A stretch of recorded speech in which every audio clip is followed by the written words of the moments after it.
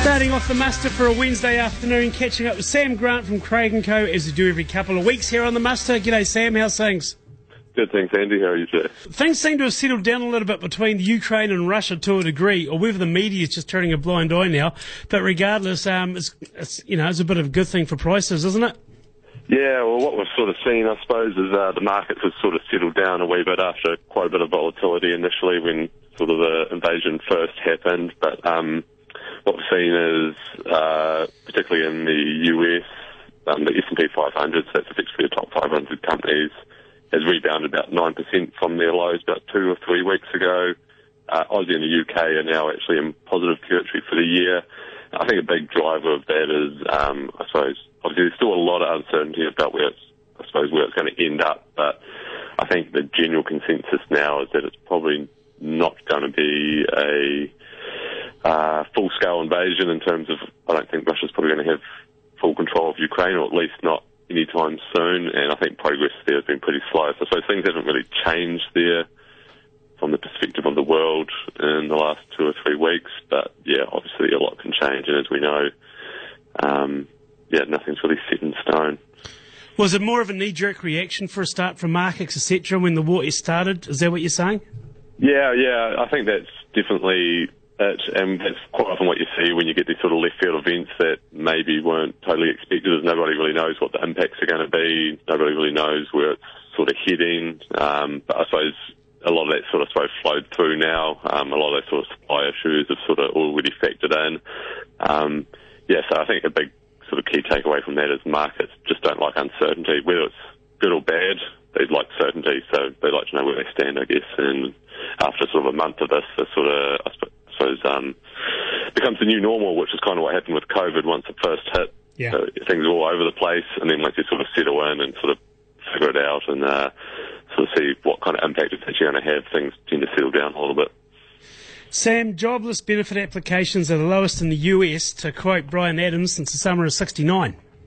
Yeah, no, it was quite an interesting fact I saw. So effectively, that's effectively the dole in the US, so applications for that, lowest they have been for, if I'm doing my maths, it's almost 40, 50 years.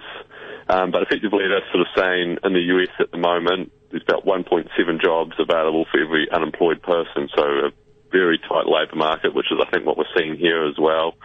But effectively that doesn't bode well for inflation, because low employment puts things tight on businesses so obviously they have to pay higher wages to keep staff or attract staff, which sort of flows through into prices. Also, they probably can't get staff to produce goods and services, which then puts constraints on supply. So,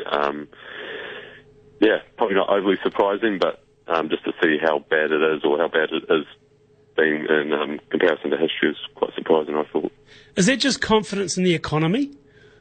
Yeah, so obviously US has got a very strong economy going at the moment, despite everything that's going on, and that's a big, obviously they had a lot of layoffs, a lot of unemployment.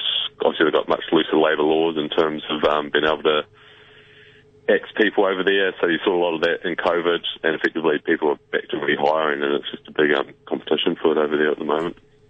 And and things sort of opening up, and businesses are sort of back to usual and growing again. So, well, the US and a lot of countries around the world, they've gone back to the new normal. New Zealand's still trying to find that new normal.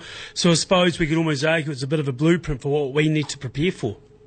Oh, absolutely. Yeah, no, I think, initially in 2020 we were sort of ahead of the game in terms of managing COVID numbers, and we're sort of, I suppose, fallen behind as everybody else has sort of taken a live with that approach. I think, that's going to be a bit of a problem here, particularly with closed borders. I think tight labour market's probably, I suppose, one of the biggest concerns here, or it has been for a wee while now. And coming up this afternoon, Sam, is the Business Confidence Survey. It'll be interesting to see how that fares after a terrible February result.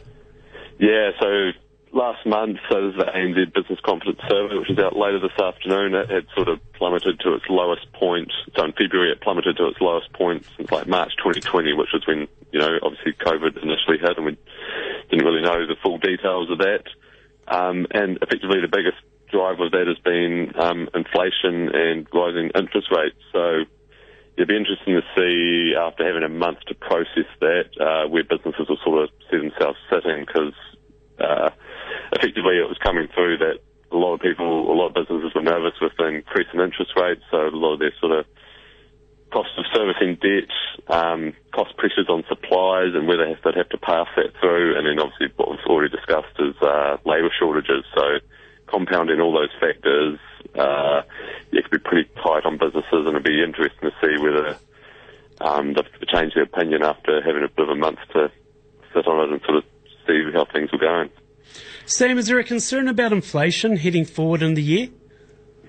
Yeah, I think definitely. I think particularly for businesses, as their sort of cost of goods and input costs go up, whether they have to wear that themselves or pass that on. And I think, a lot of businesses have probably worn a lot of cost pressures already, particularly last year, and they're probably going to have to start passing a lot of that on, which hurt demand. So I think that's probably the biggest concern is inflation, and obviously those drivers are interest rates, low labour market, and things like supply issues aren't helping that.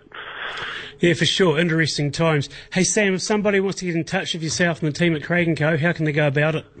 Yeah, best way at the moment is give us a call on 209-0153 or jump on our website at craigsip.com. Sam Grant from Craig & Co here in Gore. Thanks for your time on the muster, mate. Chat in a couple of weeks. Awesome. Appreciate it. Cheers, Andy.